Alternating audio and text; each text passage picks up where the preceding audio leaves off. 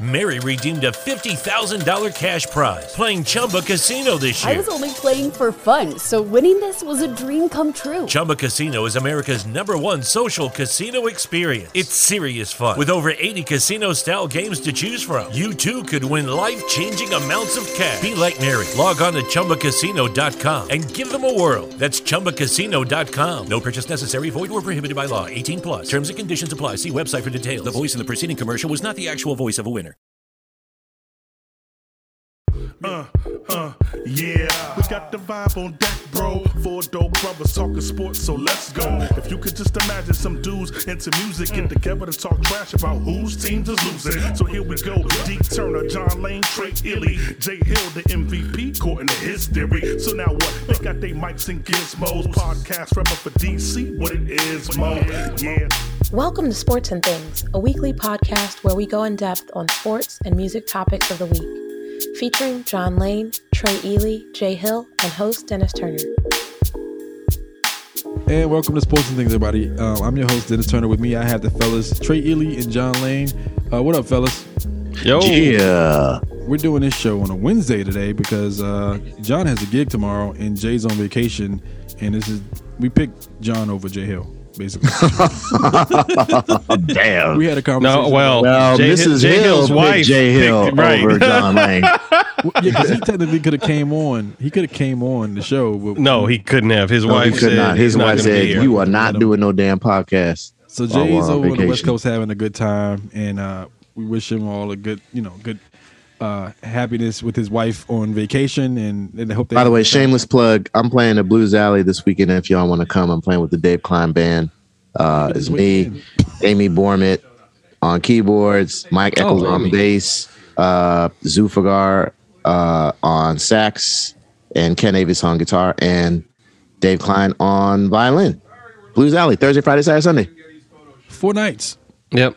And just for everyone's information, by the time you hear this podcast, Jay will be back home, so don't try to break into his house. Thank you.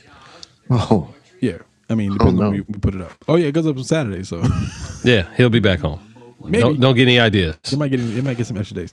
So yeah, this is the podcast where we are artists, musicians who love to talk sports, and we're going to get right into our first segment. Washington escapes with a win against the Giants last. That was Thursday. Yeah, Thursday. It was, what was the score? 30-29. 30-29. First question of the day. Wait, what? Wait, John, you see What? your question? It says, Washington football team escapes with the win against the Giants. First question, how satisfied are we with the defense against the Bills? Yeah, because they're playing the Bills this Sunday. Oh, you didn't want to do a recap of the game before we start talking about the game? Okay. I mean, we could discuss what Nobody we saw wanted to win and the then game. relate it to the Bills. Okay, let's do that because leading with that headline and then not talking about it at all kind of, let's just recap of the game, what you thought, your pros and cons, and then lead into how this defense plays up against the Bills and that quarterback. Who wants to go first? Trey? John? Yeah, so the defense was they are not meeting the expectancies that we are expecting. Coming off of a pretty good season last year. I think they're ranked 24th in the league right now because of the amount of points that they're giving up. They're not really getting a whole lot of sacks. I think they sacked Daniel Jones 3 times though, but they're not getting any picks. That is a lot for one game, but they rarely got to Justin Herbert the week before. But they haven't really gotten any picks, and they're not getting to the quarterback as much as they really need to. And I think the most disappointing thing that a lot of people are talking about is that, Chase Young he's kind of hard on himself because there's this really, really high expectancy for him to outdo what he did last year. And so far he hasn't really shown up. And, you can equate that to the fact that they've double teamed him. And that left tackle for the Chargers just absolutely owned him. And he barely got to Justin Herbert. So that and the fact that Justin Herbert was getting the ball out of there really quickly. True. He wasn't doing 5-step drops. He was doing 3 and getting that ball out of there. So as a pass rusher, you need at least 5 seconds to try to get back there, like before you can wreak havoc. And if you got somebody, like you said, owning you, in the scrimmage, you're never going to get back there. And I think you touched on it too. He had a really good rookie season, so teams are aware that he's a phenom, so they plan against that, and they double team or they put somebody against him that's gonna give him a bit of make him work for it. So, and it's only 2 games in. Like, it's only 2 games in. They'll get better. I think they haven't really played together very much either, because this is, as Trey mentioned last week, this is a brand new team. Not very many players have come back, so they're just all trying to find some sort of chemistry with each other. I think that defensive front is going to be just fine against the run, but the linebackers, who actually had a good game, and the DBs are really going to need to step it up. They are just damn lucky that Slayton didn't catch that pass in the end zone. Open touchdown. He was wide open, and it was in his hands. Like, you have to make that catch. So that's not on the Watts football team. That is clearly on him, because the game would have won. They would have won that game. Different outcome if you catch passes. All that to say, the Bills should not be slept on. A lot of people want to say how the Bills are not playing up to their level of expectancy from last season, losing week 1 to, was it the Steelers? They lost to the Steelers week 1, and they shut out who they shut out? Miami? I can't remember anything. They shut out the Packers. Oh, no, that's preseason. Sorry. They did. They shut out the Dolphins 35. Yeah, they shut out the Dolphins without Tua. So I think they're saying that Josh Allen is not Josh Allen from later of last season. So I think that narrative should be thrown out the window. I think Josh Allen is going to find he's going to find his weapons. I think he's going to slowly get back into it, and I really think he's going to eat up our defense just the way Justin Herbert did. So I'm actually a little bit leery about how this game is going to work out defensively for Washington. Yeah, we have to take into account that there was a short preseason, and these guys are just starting to get their legs on them again. Like, that weighs into the whole narrative. Like, it's not everybody's not playing balls out football. Like, they're not doing it yet. Like, there are some teams that have shown signs of like greatness, but it's not across the board. Like, the teams who were playing good last year still have to work at getting back to a place of some normalcy. In terms except of the Buccaneers. Yeah, but Tom Brady, I think he's drinking like vampire blood or something. Something's going on over there. Like, he's like Blade or something. Something's going on. He is a vampire. He is doing something phenomenal over there. I mean, that whole team just looks scary. Trey, your thoughts? I think the first.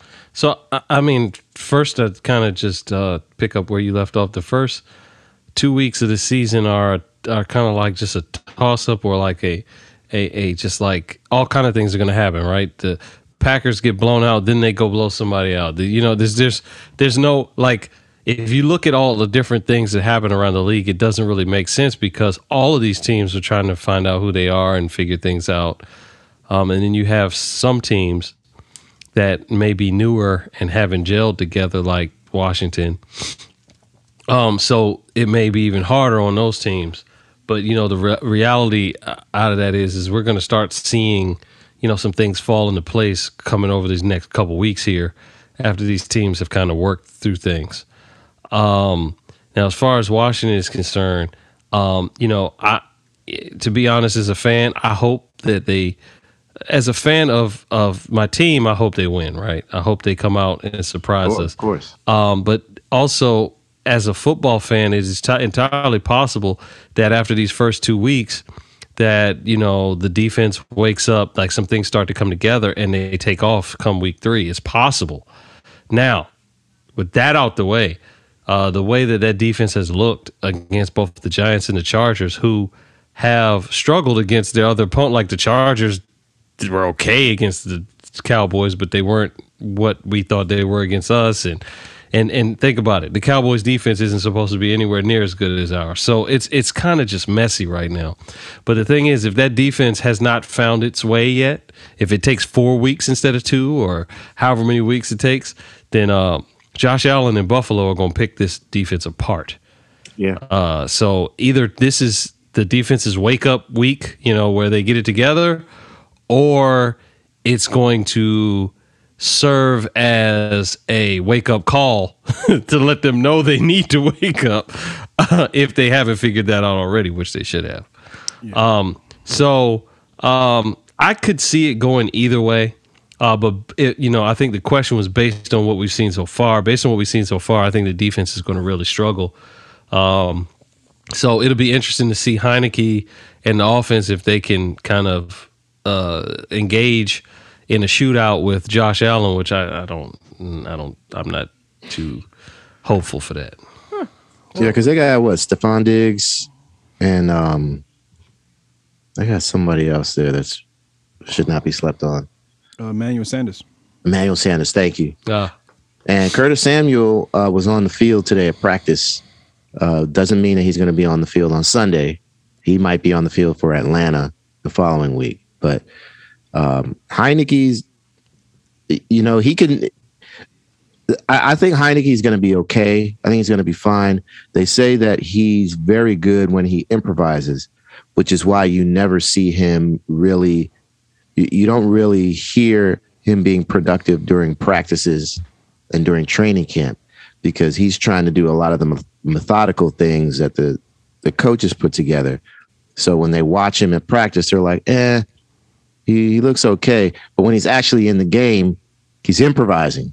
Like that throw to Ricky Seals Jr. in the end zone to basically win the game in the back corner was all improvised because he was trying to get to Logan Thomas on the left side, but Logan Thomas, I think, was double teamed. So he had to improvise, and he threw what looked to be like an amazing Aaron Rodgers-like throw and an even better catch by that young rookie tight end. I think he's a rookie tight end. So it's going to be his first road game. We'll see how he does. His very first road game as starting quarterback. So we'll see. We're talking about Heineke. I'll go to the next question. Can Heineke continue to mass target at McLaurin? Because if you focus in on one player, defenses in the NFL will start to key in on you using. I mean, you got Logan Thomas too. Like that's a big target that you should be. Look at Tom Brady and Gronkowski. Like it's been proven that if you have a tight end that can go out and catch the ball, that should be like one of, if not your number one option, at least your top three. But now it seems like there's two tight ends that can catch the ball, which would be great. The short answer to that is yes, you can do it. I mean, if that receiver's that good. And he is that good. Yeah. I mean, McLaurin doesn't need to be covered. McLaurin doesn't need to be covered to catch the ball. and if he's that good of a route runner, you saw what Keenan Allen did to us. I mean, like, that, like, the best receivers coverage though. But the best receivers in NFL history, you knew the ball was going to them and they still got it. Okay, I said that wrong. Yeah, Trey is right. What I meant to say was you can cover McLaurin, he's still going to catch the ball. Like that catch he made against the Chargers. Like when people like T.O. was in the game, different guys like that. You knew the ball was going to him, but he still got his numbers. He still managed to catch the ball. These guys, not only can they catch, but they can run route. Randy Moss and Tom Brady that year because the way that this guy runs routes and his ability to catch the ball over people, it's coming. You just can't stop it. Yeah, Antonio Brown with the Steelers, Megatron with the Lions. Yeah, Megatron with the Lions. I mean, Julio Jones with Atlanta. But the only difference is the receivers that we're talking about are not like McLaurin because McLaurin is shorter. Yeah, Megatron and T.O. You're talking between 6'2" and 6'4". That's Ocho Cinco, those guys. Yeah, well, with McLaurin, I think it's more route running. If you are a good route runner, you're going to be open. But he's got hands too. His footwork, he does. Route running in his hands. Yeah, he'll get open. That's the thing. Good receivers can get open. You can get good mass targets to McLaurin. And, Dennis, you said something really interesting last week. You said Washington can win these games if they score at least 20 points. But I think I'm going to add also, if you can mass target McLaurin, they can also win the game. Because I think that's an X factor, especially without Curtis Samuel. But if McLaurin can have at least 8, 9, 10 catches per game, it's going to be really difficult for safeties and DBs to be able to stop that because they're just going Heineke's going to get nothing but first downs. So I say you go after him. You just go at him because he can go against a lot of these safeties and DBs. You know what's funny too? They always say when you play Madden or you play in these games, they always say like when you mass target one player, they're like, well, you can't stop him. Why not do it? Keep doing it. You can't. Right. The game says if it works, yeah. Don't stop him. Like, don't fix what ain't broken. Yeah. So here's a follow-up question for that, and then we can move on to the Saints. Do you think that McLaurin gets 100 catches this year? Ooh. Say that one more time. Does McLaurin get 100 catches? Not 100 targets. He'll get 100 targets for sure. I don't think he gets 100 catches. Ooh, okay. I don't think he gets 100. I think Heineke's going to be very good at spreading the ball around. Let's do a McLaurin prediction. How many catches, how many yards, how many touchdowns? Oh, God. I need to see numbers. I need to know what he did last year. Because okay. you know, the important thing to also think about is this is basically the first time that McLaurin has had a good quarterback to throw to catch passes from. Like his rookie season, that was abysmal because we had Haskins and we had Case Keenum and McLaurin, but not McLaurin, Colt McCoy. But now that they have like what we believe is a solid quarterback in Heinicke, he's probably going to start seeing a lot more targets. But I don't know, 100 targets is really. I mean, who gets 100 targets? Well, okay. Well, before we go there, with the quarterback that he had last year, he got 100 quarterbacks. Targets. Yeah, he got 134 targets. But how many catches? 87.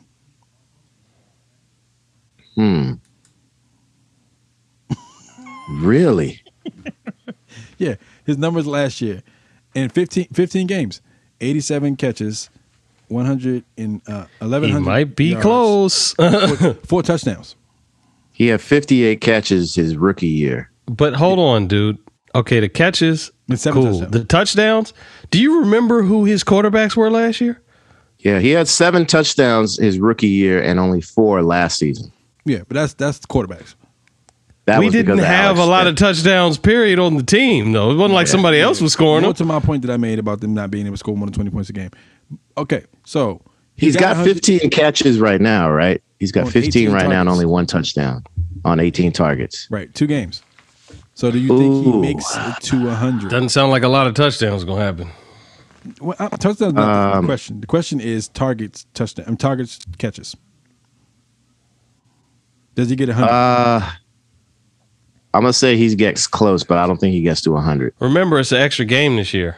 I think he's going to make True. it. I think he's going to make it Maybe you're because right. of 17 Maybe you're games. right. Maybe you're right. Let's do numbers. John, what you think? How many targets? 17 games. Well, basically it's 16 because that first game he had 2 quarterbacks and that didn't really count. But all that to say, I say he gets 97 catches Out of how many? for Jeez. 97 catches for. No, I'm gonna take that back. Uh-oh. How many targets? Let's do targets first. How many times did he get? Because we're talking about mass targets for him, right? He'll get 112 targets. Okay. 112 targets. He'll have 92 catches. How many yards? And touchdowns, I'm going to give He him did touchdowns. 12. Lofty. Yards. Yards, I'll say 1,500 at least. He had almost 1,200 last year. Okay. On 15 games. Okay, that's cool. Trey, targets. You know, at the rate he's going, he would have 127 and a half catches this season. Give me your targets. At the rate he's going, he would have 127 and a half. Right now, he has 9.5 yards per target. Right now, that's for you. Per Trey. target or per catch? Per target. Okay. He got what? 9.5 yards per target. I got 11.3 yards per target. What you looking at? No, that's 11.3 yards per catch. Oh, I'm looking at average. Okay, you saying per target? So he's running like 10-yard patterns. All right. Well, no, if remember, it's per target, some of those targets are not catches, so you get 0 on those. Right, but I guess what I'm saying is there's no Curtis Samuel right now, so he's doing double duty. Got it. You know what I'm saying? His targets are going to go down. He's the slot receiver and he's the sling down receiver. His targets are going to go down because, so let's say 120 targets this year. 120 targets, catches. 101. Oh, yards? Oh, shoot. Well, hold on. We just said. John said 15. He got 1,100 last year. He had 1,118 last year. I think 1,100 still close really? to 1,100. Right, yeah. cool. Touchdowns. Oh, with this touchdowns is like. He had 4 last year. 10, about 10. 10. Yeah, I said 11. I'll give you double digits. You said 12. Oh, I said 12? Yeah. Yeah. All right, so I'm going to say targets. I'm going to say he got 134 last year with 2 quarterbacks. Yep. That sounds like he should have extra with 2 quarterbacks. They were both throwing it at the same time. I'm going to say 140. 97 catches. I'll say 14, 20 yards and 9 touchdowns. By the way, it was really good to see Adam Humphries get some catches. Especially that one where Heineke was leading the offense into field goal territory, and he caught that pass on the sideline and got tackled out of bounds to stop the clock. Because I was wondering about him because he was a Tampa Bay Buccaneer for a while and then went to Tennessee and came here, and I was having some doubts, but he showed face. Fair enough. Let's move on to more NFL, a different conference though, or a different division. The Saints, we're still in the NFC. Can Jameis have more games like his first week, or are we seeing the regular season Jameis at this point? Damn, what a disappointment. Well, again, it's 2 games in. He showed command of the offense in the first game. And then it feels like they game plan for him. So can he get past the hump of being game planned for? Because he's going to be the number 1 quarterback. Here's a question I would ask: is Jameis Winston in Week 1, was that a Jameis Winston win or is that an Aaron Rodgers loss? Aha. How many touchdowns did he throw? He threw 5, right? I think he had 5 touchdowns in that game. That's a Jameis Winston win. You throw 5 touchdowns. But it was only for 148 yards. That sounds like red zone touchdowns. You throwing red zone touchdowns, you win. Yeah, he had no touchdowns, or maybe 1 touchdown and 3 picks last week. That sounds more like Jameis. But here's the thing, though: quarterbacks are going to throw picks. Period. They're going to throw picks because they're throwing everybody. Unless Aaron Rodgers doesn't throw a lot. Aaron Rodgers does not throw a lot. Fine. He had 7 picks last season. But was he averaging over 40 passes a game? Most quarterbacks. Let's check. Most quarterbacks. Yeah, but even if you take like per pass per attempt or whatever, Aaron Rodgers' numbers are super low on interceptions. I get that, but you're talking about 1 out of 32. Most quarterbacks are throwing these quarterbacks are throwing the ball 40 plus times a game now. So you're going to get picks. Picks are going to happen.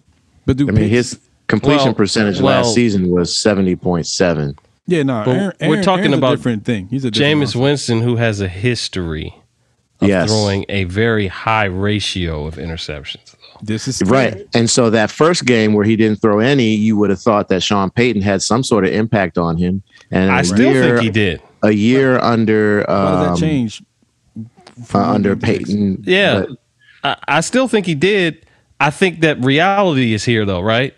he's going to be better, but he's still going to struggle sometimes. I mean, it's not like Sean Payton's hitting a miracle light switch where now he's perfect. He's going to go up and down a little bit. He's going to be better than he was, but he's still going to mess up. Struggle. But that game was, I mean, I don't know. That looked like same old Jameis Winston last week. I would have at least seen him.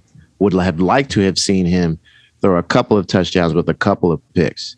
But that game was very synonymous of what Jameis Winston is. But see, you know what I mean? Yeah. No, I got all that. But you get with Sean Payton. Sean Payton teaches you how to better manage the football game, right? Right. So he's not throwing the ball as much. And when he does throw the ball, you're supposed to be trying to teach him how to survey the field before he lets the ball go. Like, read your packages, read your defensive schemes, and then make a educated decision on what you're supposed to be doing with the football. Basically, read the field, right? So this is what Sean Payton is going to help him develop. Well, yeah, he's still that's what the position is about, is decision making that makes the difference, right? That's why they get paid the money they get paid. He's still going to make mistakes. Well, all these guys so the quarterback position, right? You have probably the highest position where you have busts, guys that don't pan out to what their expectations were. And it's not because they can't throw the ball, they don't have the arm and all that kind of stuff. Like the other positions are really about your ability to perform. The quarterback position is a lot about those decisions. It's just simply about making good decisions consistently. Right. Quarterbacks are considered the smartest players on the field. Supposed to be. Dissect the most information and make decisions quickly. Unless you're. So you saying Haskins was the smartest person on the field? I didn't say anything about Haskins at all. I'm just saying. Got to be smart if he's drafted in the first round. The position dictates that you're supposed to be the smartest player on it. That's all I said. I didn't say anything else about anybody else. But since we're going to keep talking about quarterback, let's go into the Ravens beating the Chiefs this week, and what they always consider a show. Wait. Quarterbacks or quarterback? Because one team has a quarterback, the other team has a running back. I'm about to meet you. Anyway. Dude, you made me lose my train of thought. Talking about the Ravens and the Chiefs on Monday Night Football, right, man. Monday Night Football. Chiefs Sunday. Lose to I agree with Trey, man. Sunday. That was not a quarterback we saw for Baltimore. Sunday Night Football. He does some miraculous things with his feet, but at the end of the day, that's how he wins games. Yeah, it's fine. Listen, he's a running quarterback. We all know running back. He's a running back in the quarterback position. He's a running QB1. It's fine. Let him have his. So wait a minute. Do you call a halfback a running halfback, or do you call a fullback a running fullback? So if he's a running quarterback, then he's just a running back. Running halfbacks just run the ball. They don't pass. But I call them running backs, right? Yeah, but he doesn't pass. Okay, so he's a running quarterback. So I'm just gonna call a running halfback is a running back. So a running quarterback is a running back. Dude, I hate you. That's a good point. That is a good point, man. Because it got the word back in it. I mean, no. I mean, why don't you call Saquon Barkley a running halfback? You call him a running back, right? Because the position says that he's just running the ball. Quarterbacks throw the ball. That's what Lamar Jackson's doing. He's not just running the ball. He's throwing the ball. He threw for 200 yards last on 19th. He threw for just 200 yards. Man, they run a lot of halfback option passes out there in Baltimore. See, but here's the thing. So we do this thing where we say 200 yards is something to kind of like shrug off. 300 yards passing is still a big thing in the NFL, though. I mean, the run pass option is a thing, How many yards did Lamar Jackson run for on Sunday, Dennis, or Monday, Dennis? 100 and what? He ran for a lot. No, he only ran. He ran for 107. Jeez. He threw for 239. Running back. He almost threw 70% completion. And he threw for 86 the week before. Here's the basis of my point. If he did not run, he wouldn't have gotten those 200 yards passing. The only reason those yards come open is because they're scared he's going to run. Well, that makes him a dual threat, right? That makes him a dual threat quarterback. 1.5. I'll give him 1.5. Yeah, he's throwing. He only threw 20%. Yeah, but look how many attempts, 30 in the first week and 26 last week. That's not very much. But we're going back and forth about quarterbacks throwing the ball a lot, and then quarterbacks also. We name another quarterback who can run like he can. RG3 who presents a threat like he's that. a running back. Patrick Mahomes. Nah, he's not running like that. Daniel Jones. Against Washington. No, he's broken off a couple different spots. He ain't no Lamar Jackson, but he'll break it off. No other quarterback's running like Lamar, right? Which is why he's a running back. Exactly.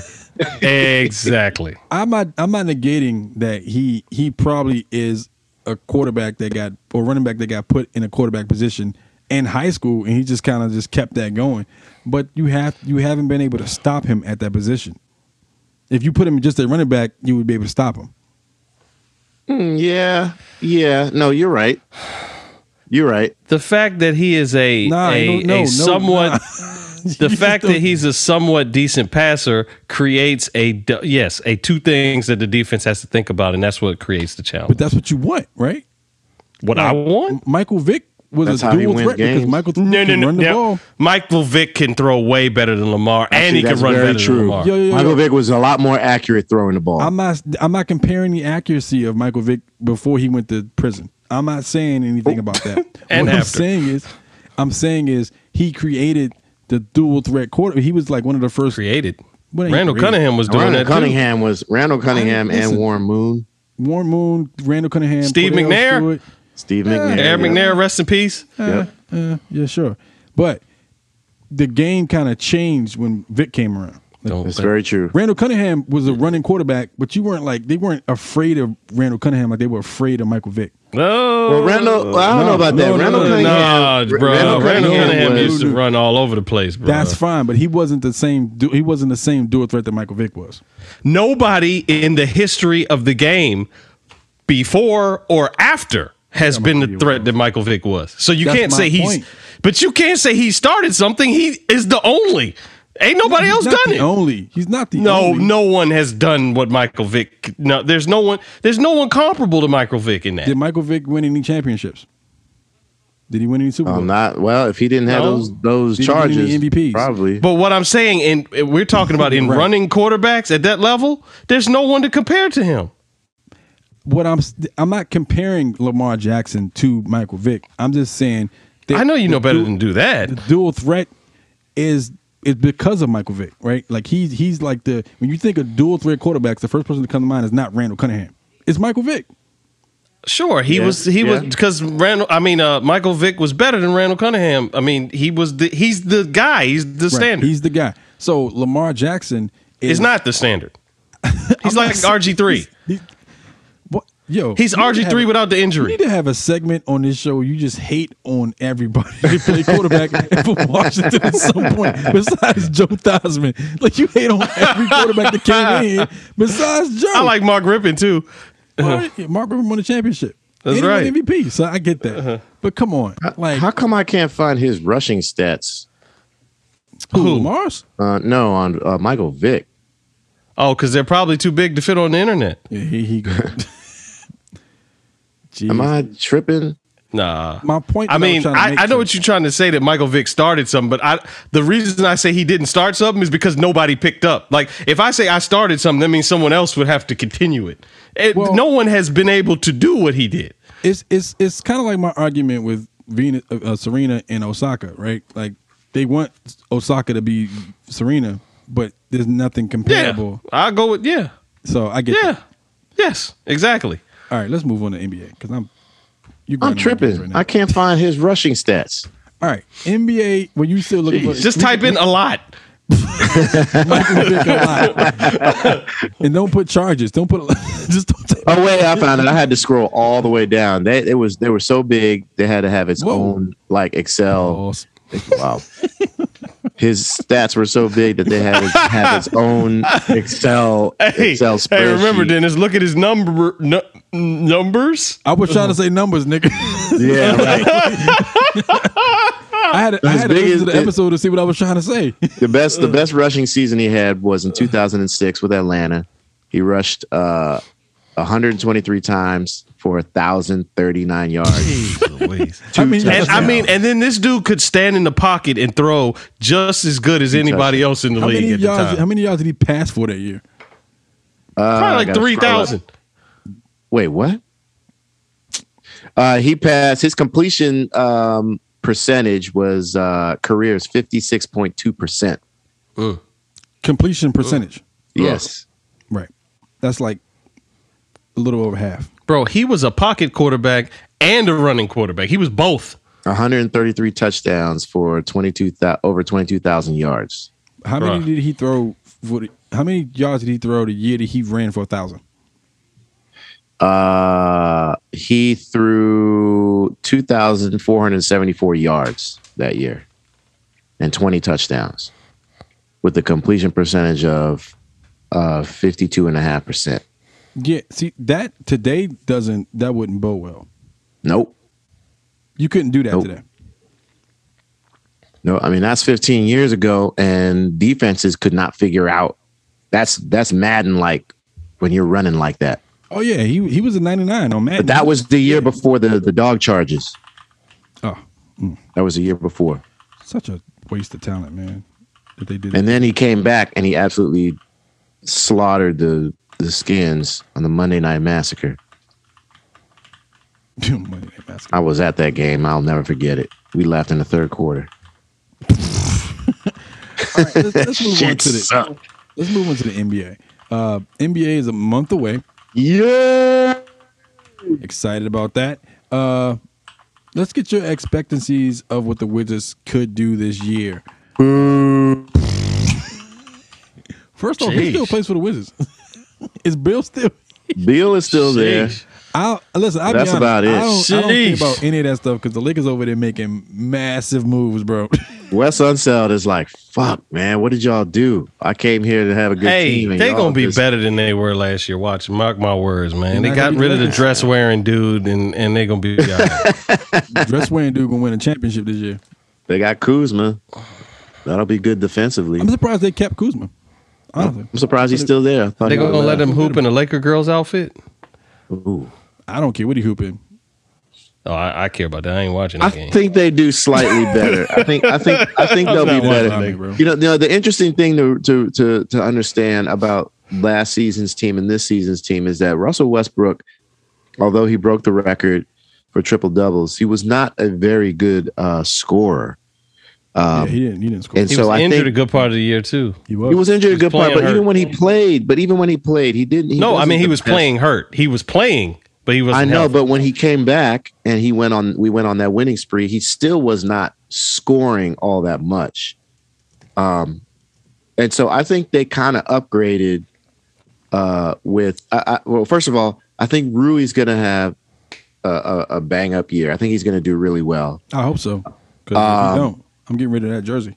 I really do think it depends on who the point guard is going to be. Like who's the starting point guard, right? Because a dual threat is really if they can upgrade as far as a scoring.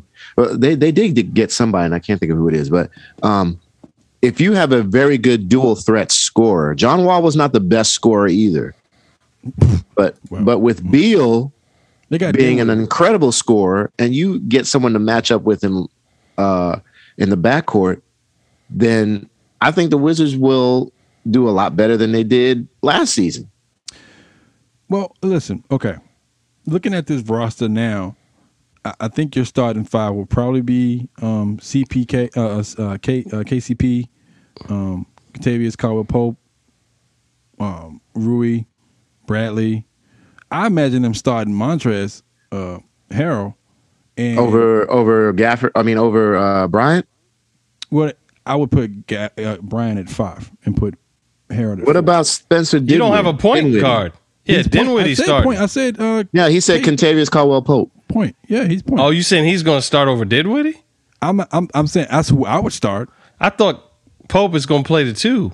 Like after, like he's going to come. He's going to be Beal's. They got him listed as a point guard right now.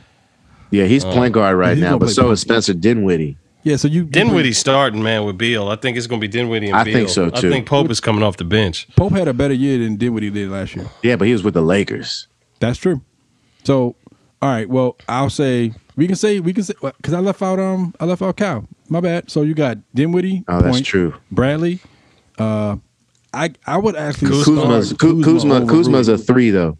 Yeah, you start the 3. Kuzma. You start, and then you start Harrell, and you probably start Bryant So here's the thing, right? I think that or Gafford. I think that the Wizards improved by subtraction too. I mean, because the way you look at it, right? That Westbrook, Wall, whatever, Tommy got rid of that contract. That's that true. Wall contract is gone, Westbrook, whatever you call it.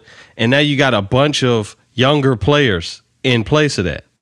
All these guys we're talking about weren't here, and several of them came from that trade. Do you think that he traded for Westbrook knowing that he was going to trade him after 1 year? Westbrook? I don't. I think they probably had it in their mind to get rid of that contract somehow. Like get that off the books. I don't think so, but I think that just like any decision you make like that, you put yourself in a position to have options. And at this point, he had options. Either I can, if this works well, I can double down and keep Westbrook, or I can get rid of Westbrook, and Westbrook is movable, so I can get rid of him and free up that contract, and then get a bunch of pieces and things to start looking at how I want to build this team. Well, think about it like this too. So he gave himself options, and I think that he understood that he would end the season with options. Yeah. How old is Westbrook? 32? He's about 32, 31, 32. Kuzma is still in his mid-20s. Yeah, we went way younger with this move. KCP is probably like close to 30. Dinwiddie's 28. And Herrero is probably close to 32. Like, they're probably just pushing 30. But the biggest piece that you got in there was Kuzma, who isn't anywhere near 20, near 30. And he's still technically, his stock is still technically rising in the NBA. So you got 3 pieces for one aging piece. Yeah. And you got rid of the contract. Plus, those guys are much more easily movable. They're not expensive as a Westbrook or whatever. So if there's anybody on there that you don't want, you could either cut and write that contract off. You can, trade. You can do whatever. You have he's doing what I think a good job from a GM's perspective of giving himself options. I think the 3 pieces they picked up for Westbrook are quality pieces. Kuzma being the main. I think they're quality pieces. I was suspect about Kuzma, but Kuzma's a good defense. Yeah, and Harold is a defensive front, and KCP can score.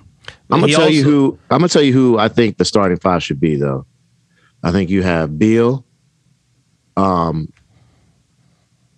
would question whether Kuzma could play the 2. I think it depends on what they see in preseason. He's not the best shooter, best scorer. But Kuzma he used to run the point a little bit too. He used to run the point. So I would question that. So I would go Beal, Kuzma, and then I would probably have Rui at the 3. And then I would move Montrez. Well, I would put Montrez at 4. And then put Daniel Gafford at 5 starting. Because Bryant does not bring you any sort of defense whatsoever. Do you think that Kuzma at 2 poses a threat against other defensive 2s? Is that 2? Yes. Yeah, he said 2. Oh. I didn't say 2. Yes, I do. Because I think Kuzma he can work on his shooting. He can work on his on scoring a lot better in this environment. But his defense he plays very good defense. So he could be a dual threat. Beal only has to worry about shooting and scoring 30 plus a game. So technically, you putting Kuzma at 1 because you don't. Technically, yeah. Technically, yes. What Bill's technically, yeah. Yeah, so you're right. Bill's still putting up 25, 30 shots a game. Kuzma's handling most of the ball handling responsibilities. Right. Because you also have to understand where Kuzma's coming from. It's a huge responsibility for him, but he's in KCP. In his 4th year? This is his 4th year? Yeah. Yeah. And he's had experience with LeBron for the past 2 or 3 seasons. This is where you have to really step up. You're with a team that is always a bottom feeder, and you can show a little bit more of some leadership skills, here. And then your bench, you got Spencer Dinwiddie, you got the first round draft pick Corey Kispert, who's a great shooter, Bryant, KCP. And then you got Aaron Holiday. You have a lot of young talent. You got a lot of young talent off the bench. You have to figure out how to play in those minutes. Yeah, but you got a brand new coach. Let him implement his philosophy. Davis as a Bertans. GM, you see what. Oh God. You see what works. That's the next contract he's got to get rid of. So, you see what works. He got like 3 years. He got 80 million. Oh, yes. So you see what works. He's on the side of and the what building doesn't, looking like a and you Raton. dispose of the stuff that doesn't work. You know. They got Cassius Winston too. I forgot about him. Trey, this is a hot take. I think Davis Bertans is going to have an incredible season this year. I think he is Not too. on defense. He's not. No, but that's not why you brought him in. That's fair. Bring him Brought on. him in to shoot the three. Because the coach is going to use him right. We got a coach that's going to use people right. Greg I feel Popovich like we did got not that. use Bertans for defense. Popovich used to shoot threes. Yeah, I think brought him in to that pop we got a coach. Scott, Scott Brooks is cool or whatever and all, but nah, man. We got a coach that's going to use these guys right. Yeah. Plus, everything we talked about. Tommy's also putting the team in position to attract a marquee free agent to come play along with Beal after the But season they gotta win early, man. They can't keep getting these slow ass starts. And can't keep giving up games in the fourth quarter.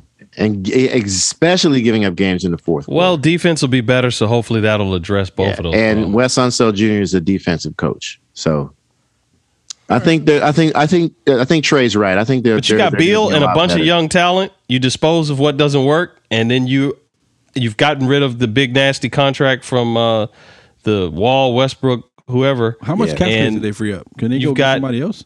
I don't know the numbers for that, but I'm sure that it makes it a lot easier to pull in somebody big for Beal.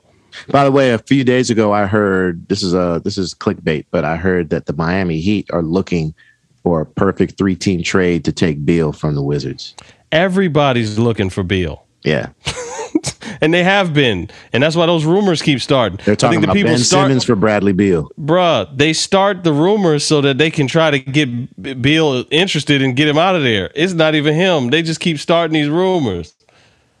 Yeah. Well, they don't really have cap space either, so they can't really make a move right now anyway.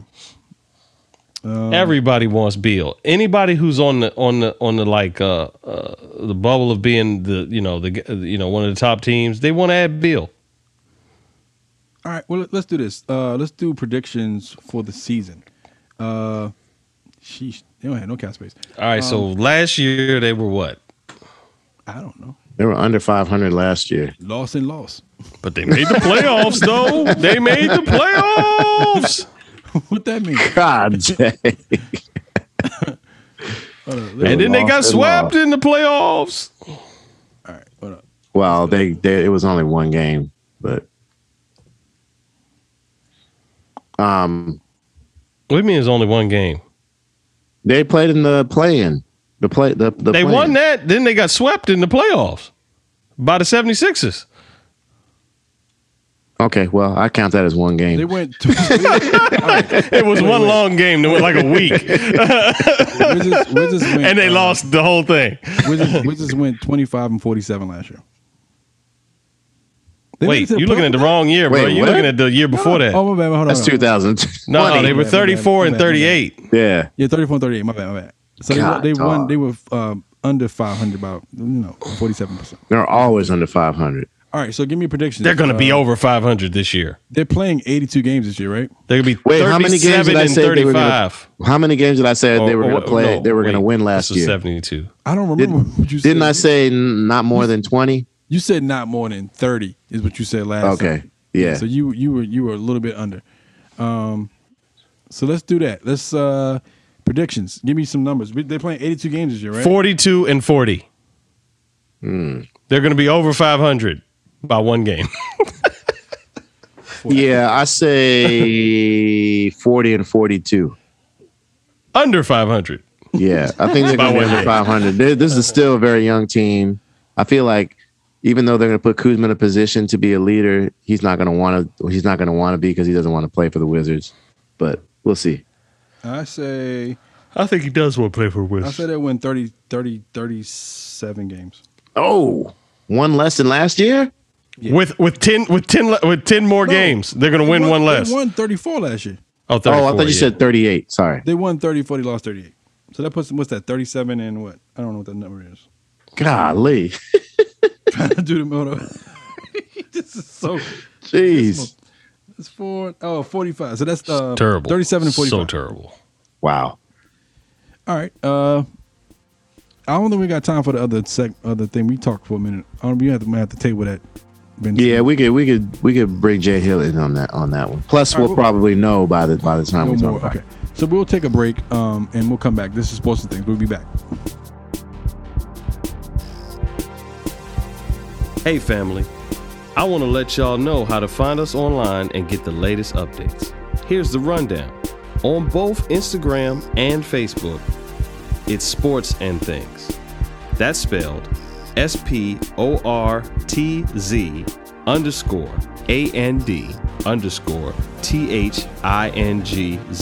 Sports and Things. On Twitter, it's @IsSports. That's spelled IZSPORTZ. Be sure to click the like button and the follow button too. And now, back to today's episode. And welcome back to Sports and Things, everybody. We're going to get into our next segment. More on the music side of things. Comedian Tony Baker says not to compare the top artists of the last 25 years to top artists of the last 10 years. Do you think he has a point? And is he correct? John. Well, so he posted something on Twitter and Instagram today where he was talking about the narrative of Drake and the amount of albums that he streamed, the amount of streams that his last album has had since the release.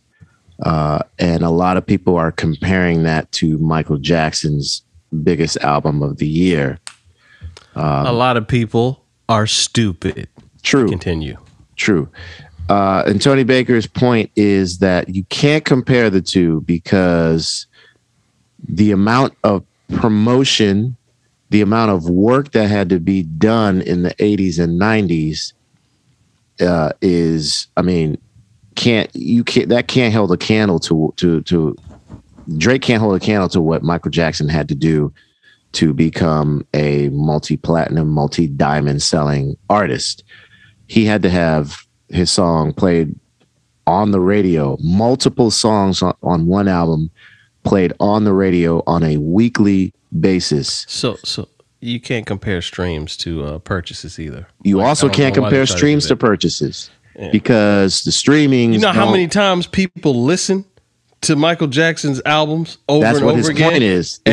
His point no one counted that. His point is people actually had to call radio stations and request Billie Jean or Beat It or Thriller or Human Nature. And then they buy the record and play that to death. They buy the record and they buy the singles. And they counted that record as one purchase, even though that one teenage white girl listened to Thriller 87 million times in her parents' house. That's different than streaming. 87 million times. They don't count how many times that white girl listened to it. They count how many times the record has been bought. And she counts as one. She counts as one. If you had with all 87 million of her listens. Check this out though. If you could simulate what that looks like if you went back and you said somebody bought Thriller. Do you know how many streams that would be? I'm saying. You use the streaming numbers. Good God. The streaming algorithms right now and compare that against what Michael Jackson was. 1 million sales. Do you know how many streams that would turn into? So that means each person, how many times they listened to this album they bought. Bruh. Michael right now, when he passed away, Michael was the biggest selling artist, dead or alive, for like a year after he died. There's no way. Tony Baker also said in that tweet that there were paramedics and security who were hired a day before his concerts in case of multiple people who passed out or fainted at the sight of him. Yeah. Ain't no motherfuckers doing that for Drake. Nobody's passing out when they see Drake. I don't know if you guys have it, but I have Michael Jackson live in Bucharest. All you hear is, "I love you, Michael." Michael. I mean, we've seen the footage, man. We've seen the footage of Michael in concert. Passing people through the crowd to get them to the ambulance. Yes. You see the kids in the little bad t-shirts, they just carrying stretchers out one by one. Michael just standing there with his glasses on, his aviators on. But see, that's the difference between the other difference between Michael and Drake is social media. Like if Michael had social media back in the day, I don't think the impact would be as severe because you literally just had the record. Right. That was your social media. So and the fact that they got to even see this guy was mind-blowing. And if you had Friday Night Videos or MTV, then you could see him there, but they were rarely playing black artists on MTV anyway at that time. Except for Michael. But even then, Friday Night Videos, not everybody had Friday Night Videos. The M in MTV you literally stands for Michael. only had the record to stare at, and some people took that record and they put it up on their lockers. Posters. They put it up posters on all over. the wall. Yeah. People go to the store and get Word Up magazine or Ride On or Jet just to see another side of Michael. Like why did they buy the Jet again? Because I think people bought Jet for the thing right by the station. Men did. No, never mind. Okay. Men did. Women bought it for another reason. John's hitting on a really good point. The point of the matter is, that's crazy. The point of the matter is, when back in the day, when the record came out, and the artist toured that record, they toured that record. Michael probably toured Thriller for like 2 or 3 years. And then you didn't. No. He never toured for Thriller. He was out with the Jacksons. Okay, so he put out Thriller, and then he didn't tour the record. The next time you actually heard from Mike was when he put out Bad. Right. All the promo that rolled out Bad. So you don't even hear from this artist. Well, he toured in '83 and '84, but it was with his brothers. The Jacksons tour. It was last tour. It was the Jacksons tour, and they did Thriller songs. They did songs from Thriller, but it wasn't. It's not the same as like for example, when Bad came out, Bad was the fastest selling record to hit platinum in American history. Thriller sold more units, but Bad sold faster units. So that was the first solo tour that he did since before Thriller. And that tour and the Dangerous tour were probably some of the arguably two of the biggest tours. The biggest tours ever in American history. You know what I'm saying? Yeah. Before Prince did musicology. And another reason this comparison is foolish is you have to be realistic. Music is not as big as it was back then. No, that's very true. Period. It's fluctuating. Period. You can get music from anywhere now. We've gone through the whole Napster era and everything where music is basically assumed to be free. So they come up with a model where you pay a nominal like $10 a month and you can listen to everything in the world you want. True. People don't even buy music no more. I don't consider that buying music. That's just so you can get something. I would also matter of fact, $10 a month really just pays for the infrastructure for you to be able to deliver the music. It's the service of delivering it to you. You know, which it's not for the music. I'm not mad about that, but the reality is, back then music was huge. Like music was big. You had to go to the store, you had to wait in line to get a record. Yeah. You had to. There's no other. You had everything's diluted now too. It was like stores. But it was like a couple pop artists that were all over everything. Now you have 5 million artists that are out right now. Like there's so many people. You know why? I think the reason why that is because the average, I shouldn't say average, but the person who lives down the street from you, who works for Metro or who works as a security guard, can put a record out. And it appears on Spotify. But I'm even talking about major labels. If you talk about exactly. But if you talk about major label artists, right? Check me out on SoundCloud. If you talk about major label artists, there are way more of everything than there were back in the 80s and 90s, bro. And Well, but major labels are. Look at how many major rappers signed to major labels. Major it's a labels ton of them. are few and far between now because they're saying that the impact of having a major label it's diminished because you don't need to have a major record deal now. Right, you can do independent. Right. So I think that's another part of it is that back in the day, you had to spend upwards of like $500 for a 4-hour recording session to plus the distribution, record an album. The distribution was the biggest charge. Distribution was definitely the biggest charge. You couldn't get around that. Right. You had to go to somebody that had the resources to do and you that. you could sit there and play guitar all you want, but you weren't releasing that motherfucker at all. Nah. Nowadays, in the You had last to have 15 years, it is so easy. You can literally record in your bedroom.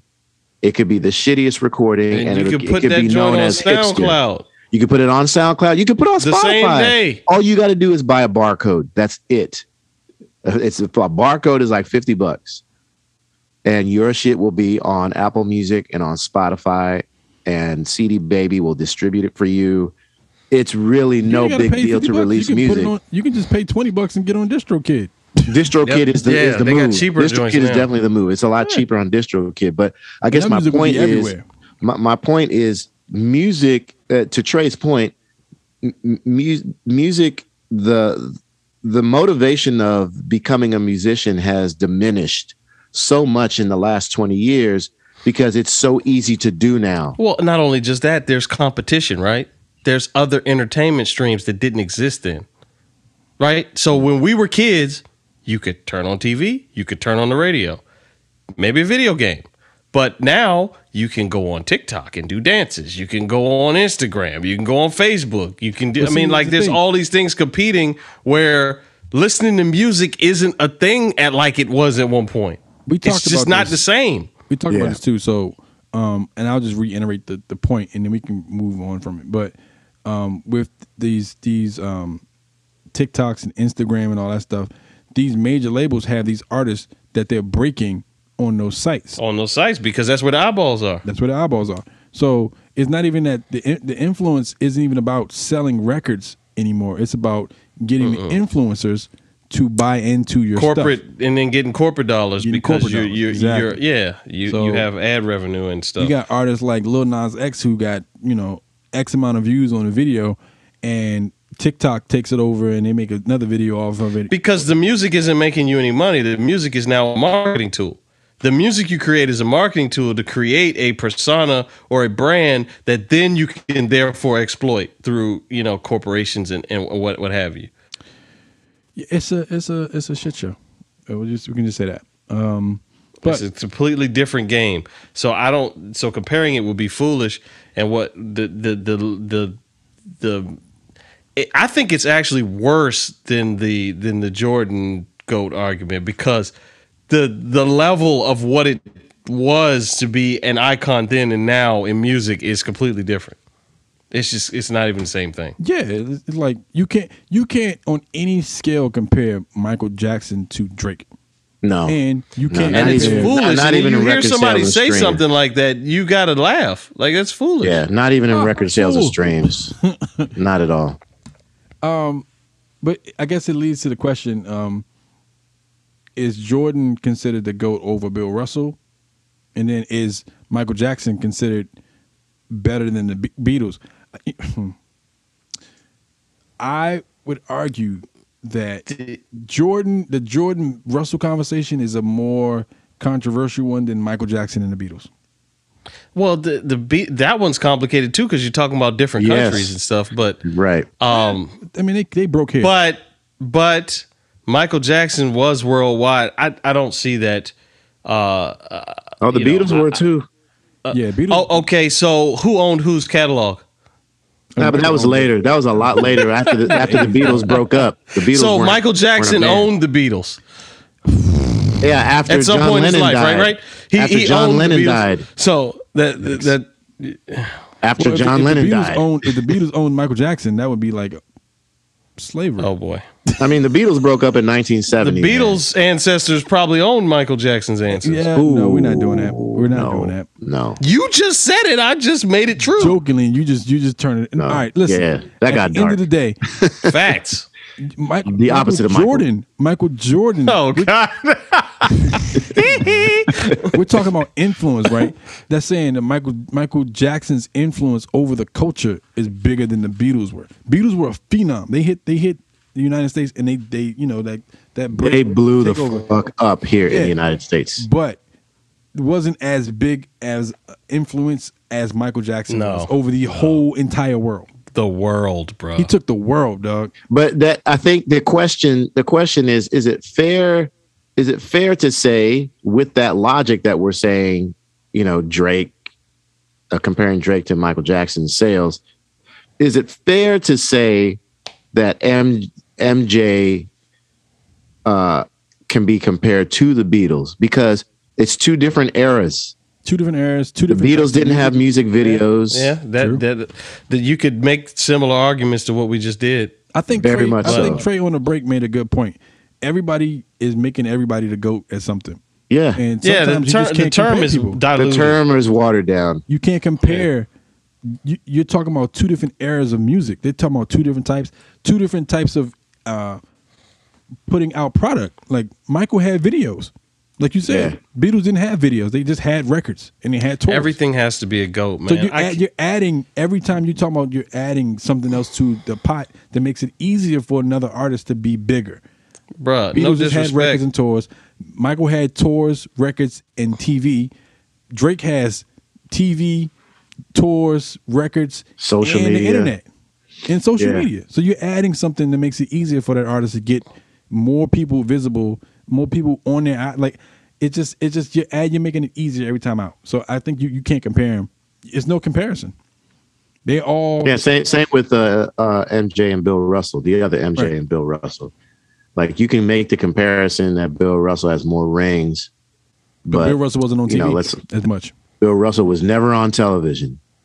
And never. Michael Jordan, it was right place, right time for Michael Jordan, because at that time is when David Stern wanted to introduce basketball to mass media at the time. And no one had ever seen anyone play basketball like that. I mean, Magic Johnson was on TV coming out of Dr. J. college. He won a Dr. J national was probably championship. the Dr. closest J was on comparison. TV. Yeah. Uh-huh. The stuff he was doing with basketball, but it wasn't No the one same saw, league. no one ever saw what Jordan did. Like that was just And they still haven't. And the marketing tool that went behind Jordan, like the Be Like Right. Mike marketing tool, Right. like Air Jordan, all that Air stuff. Jordan. All that stuff made Jordan to the phenom that he was. It just added fuel. And then Mystique, because you never heard from Jordan. You never heard from the Right. dude. You just saw him. He was like Right. a sphinx. You just saw the dude. And then he had a Yeah. basketball. He was gliding in the air. He was going to the locker room. He never spoke. Until Yeah, it's like the fact that the you can Last Dance. talk to these people on social media. You can actually have a conversation with them. Just kind of dilutes everything Right. Because Drake be on Twitter all the time talking, right? Yeah. all the time. Yeah, social media does make the celebrities a little too accessible. They become diluted. I mean, the fact that they can you hear their ideas of what they think. They're tweeting about sports or whatever they care about and all that stuff. Now, when you're trying to exploit a brand, it's like, oh, that's kind of cool, right? We can use that, but that does kind of water down the mystique about them. All the way. You never, bruh. I don't know what Prince and Michael Jackson thought about the Lakers or the you know the Vikings for Prince or for Michael Jackson, the Pacers or something, or the Colts. Michael Jackson, the Pacers, and the Colts. You know, I don't know what they thought I about only them. seen Michael Jackson with the basketball one time, and that was on Jam. That was it. Yeah, and he never saw him shoot it. You never saw Prince. Prince was a basketball dude. You never saw Prince with a I basketball. mean, that photo didn't come out till like the last 15 years That's what I'm of saying. him making Like, that shot. All right. Well, Yeah, so you didn't see Prince talking about the Timberwolves and sitting courtside at the Timberwolves game, rooting for them. You didn't see it happen. You didn't see it. He's been to Lakers games. yeah, he's been a Lakers game. Everybody been a Lakers game though. That was like that's Hollywood though. That's Hollywood. You supposed to go to. He's in the That's crowd true. like, What? All right, let's move on. Before we get to the of the week segment, I'm just gonna throw a little plug in there. Canelo and Plant are fighting on November 6th on Showtime pay-per-view. Oh, Just boy. quick, who you got? I mean, based on that Canelo, man. based on the video that went up yesterday. Canelo. I would just go with Canelo. I don't know nothing about it. I mean, but it after looked that- like he was after going to that win that footage fight we that was saw- about to happen. After that footage we saw and that head movement when Plant went to swing at him, is scary, man. dude. His Canelo reflexes, is dog. scary. He's in the cut that was on Plant's eye. Yes. Have y'all seen Caleb's Plant's girlfriend now? Oh no. She's nice, yo. Hold up, I'm gonna send y'all a picture. She's nice. Nice little fern joint. Uh-oh. Yep. Hold up. No, I got Canelo, man. Canelo's like one of my new favorite fighters. His defense is so smooth, man.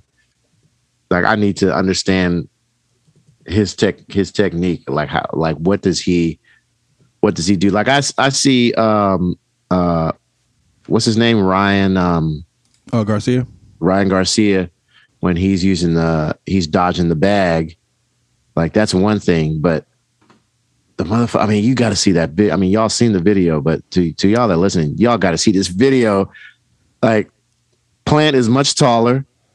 He's got a longer reach 60 and still couldn't touch Canelo right in front of his face. 6'1", 72-inch reach. Canelo's 5'9", 68-inch reach. And still missed. And got hit with a two-piece. Canelo like barely moved and he still couldn't touch. No, Canelo, that's my dude, man. I fuck with Canelo. He's a really good fighter, man. Yeah. Hold up, here's a picture. I'm gonna send y'all this picture right I got Canelo. I don't know how many rounds, but I figure he's gonna tire him out. And well, if you ever seen Canelo fight, he just waits for you to make a mistake. Like he tags you until you make some mistake, and then when you make that mistake, he makes you pay for it. good God, Yeah. she looks like Natalie Emmanuel from Game of Thrones. That's Plant's girl. Yeah. Wow. I Okay. saw another picture of her earlier, and I was like, "Woo, child." Good Lord. Nice. All right. Let's get to the others of the week, and again, that fight's on pay-per-view November 6th. So if you plan on watching a fight and want to see somebody get walked around the ring, please tune into that fight. I'll be watching that fight for sure. I'm putting it on my calendar. All right, let's go to the artist of the week, and I will start with Trey. My artist of the week is a little known guitarist by the name of Jimi Hendrix. Who's that? Yeah, I know you guys probably haven't heard of him, but he's Never heard of him. he's up and coming. He's actually a black rock and roll star, so something that you might not have heard of. So yeah, definitely check him out. His name is Jimi Hendrix. He actually wasn't very popular over here in the States. He kind of did some backup stuff, but then he's got kind of big over in the UK. So that's probably why you haven't heard of him. But All right, but definitely check him out. John. My artist of the week is After Seven, the group that 789. When you said it, the first song that popped in my head was "And I Swear." I don't know why. That's all for one. I know. I was like, wait a minute, I'm singing the wrong song in my head. No, After Seven, they had some hits. That's I think one of the singers is Babyface's brother, Kimon. yeah. One of my favorite joints is Ready or Not. But they also had some other joints like Nights Like This. One of them passed away recently. Really? Yeah. Which one was it? Oh wow, I didn't know that. They also have I Can't Stop Loving You. Wow, no, I didn't know one of them passed away. Yeah. Hold up. Oh, it was Melvin Edmonds. Melvin. Yeah. Damn, he was 65. Yeah. So So Melvin After and T-Bone Seven, were brothers. They were brothers. Yeah. After Seven, was R. Kelly in that group? Oh damn. What? After 7 and before 18, right? Yo, no. Please edit this out. Nope. Please edit this. That's not the title of this podcast. Yeah, they Melvin and Kevon are Babyface's older brothers. Right. Yeah. And Melvin passed away. Yeah, that's my artist of the week. After 7. All right. My artist of the week is actually I don't have one. What's my Micah man? said he's free. Nah. Yo. I actually want to give a shout out and send the condolences and the rest in peace to a comedian that just passed away. I can't remember. He was on Friday. And AJ Johnson. AJ Johnson, yeah. He was 55 years old. He passed away. Yo, he was also in the music video for Snoop Dogg when they were making fun of Eazy-E. Yeah, He played Eazy-E in that video. He did. And he a lot of iconic roles in black cinema, black comedy cinema. So we want to give a condolences and rest in peace to him and his family. And that's gonna be my artist of the week because he played a lot of little roles. Like they were little roles, but they were like, memorable roles. So that's my artist of the week. Let's get into the other book, documentary, movie, or television show of the week. And John, you can go first. So my show of the week is Squid Game on Netflix, which is a very, very cool. It's just fucking awesome. It's amazing. It's kind of like Divergent, or what's that other movie that was kind of like Divergent that came out with anyway. It's about a game that players have to choose. They got to choose either like to give in to their worst instincts or risk losing everything. And it's a Japanese show. And it's in its first season. I believe there are 9 episodes. Some of them are an hour, some of them are half hour, but it is pretty freaking amazing right now. I'm on episode number 3 right now. Squid Game. All right. Trey. Documentary show of the week. I'm going to go back to Breaking Bad. So I finished the second season, and it actually is good for you. Getting good. Yeah, there you go. Whoa. I think you got to get through those first 2 seasons, or at least towards the end of the second season, before you can. That one's a slow starter. Most of the shows it are is. slow starters, though. It gets better, Trey. Because shows get canceled so quick nowadays. If you don't get into it by then, you can be gone. All right. And my books of the week come from an author. Jamie Aebersold. Oh, sorry. Shea Serrano. He wrote a couple books. I have all of them. He has a book called Movie and Other Things. He wrote a book called The Rap Yearbook. He has a book called Basketball and Other Things. And the book Basketball is my favorite sport. that I just bought on pre-order. It comes out Basketball. October 22nd. October 26th is Hip Hop and Other Things. And if you haven't checked out his books, check him out. He does like this really quirky hip-hop. Started out breakdown of like athletes and sports and music and all that stuff in every book. And he's a pretty dope writer. He also has a pretty insightful Twitter account as well.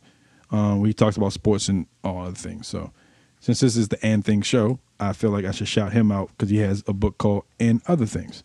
And that is our show. Oh, anybody want to take Jay's spot? No? Oh, yeah, that's right. Nah. We'll wait till he comes back. All right. So that's our show, ladies and gentlemen. Thank you guys for tuning in. Again, shout out to Jay Hill while he's on vacation. He'll be back next week.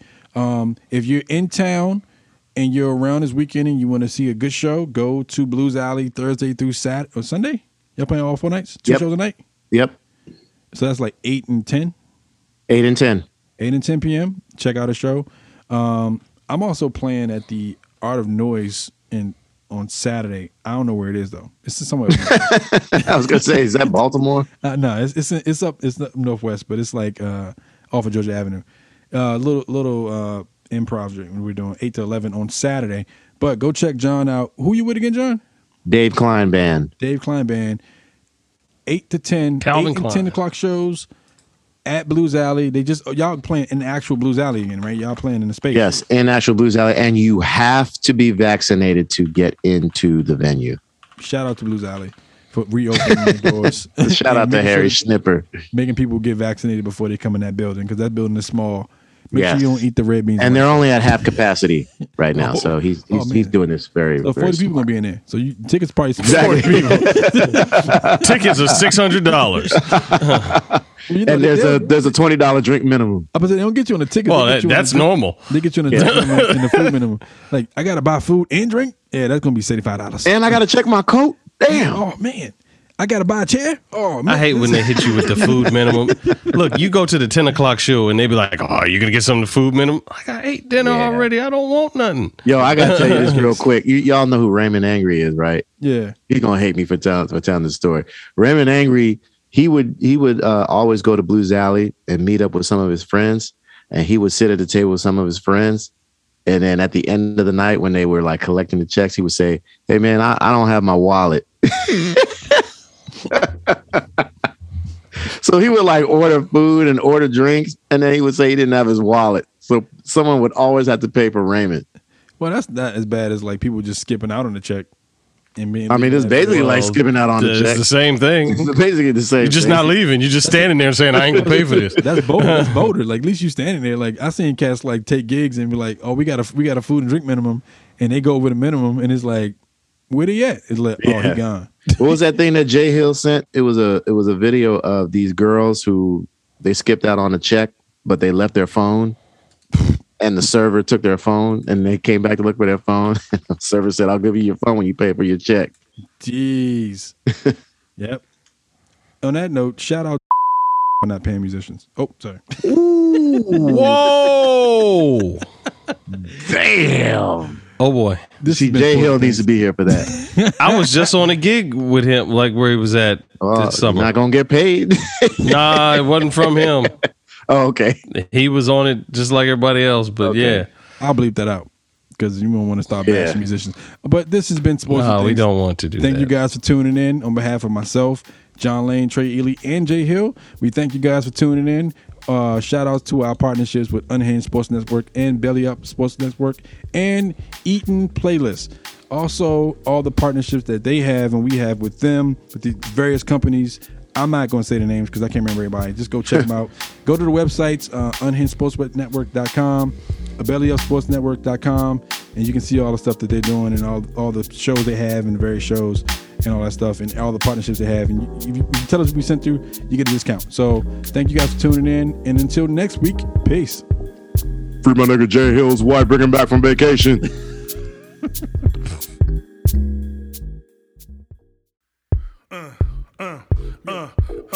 Yeah, we got the vibe on deck, bro. Four dope brothers talking sports, so let's go. If you could just imagine some dudes into music get together to talk trash about whose teams is losing. So here we go. D Turner, John Lane, Trey Ely, Jay Hill, the MVP, according to his theory. So now what? They got their mics and gizmos. Podcast rapper for DC, what it is, mo.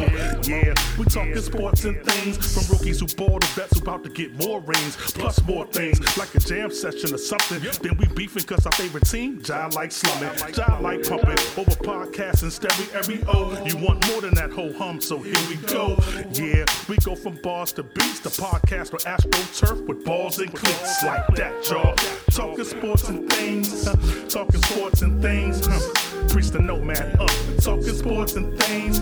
We're talking sports and things. D Turner, John Lane, talking sports and things. Baby, we're talking sports and things. Trey Ely, Jay Hill, talking sports and things. Talking sports and things. Yeah. DC, baby. Stop by. Yeah, DC, baby. Thanks for listening to Sports and Things featuring John Lane, Trey Ely, Jay Hill, and Dennis Turner. Be sure to follow and subscribe for our upcoming episodes. You can also reach the team on Instagram at SPORTZANDTHINGZ and on Twitter at IZSPORTZ.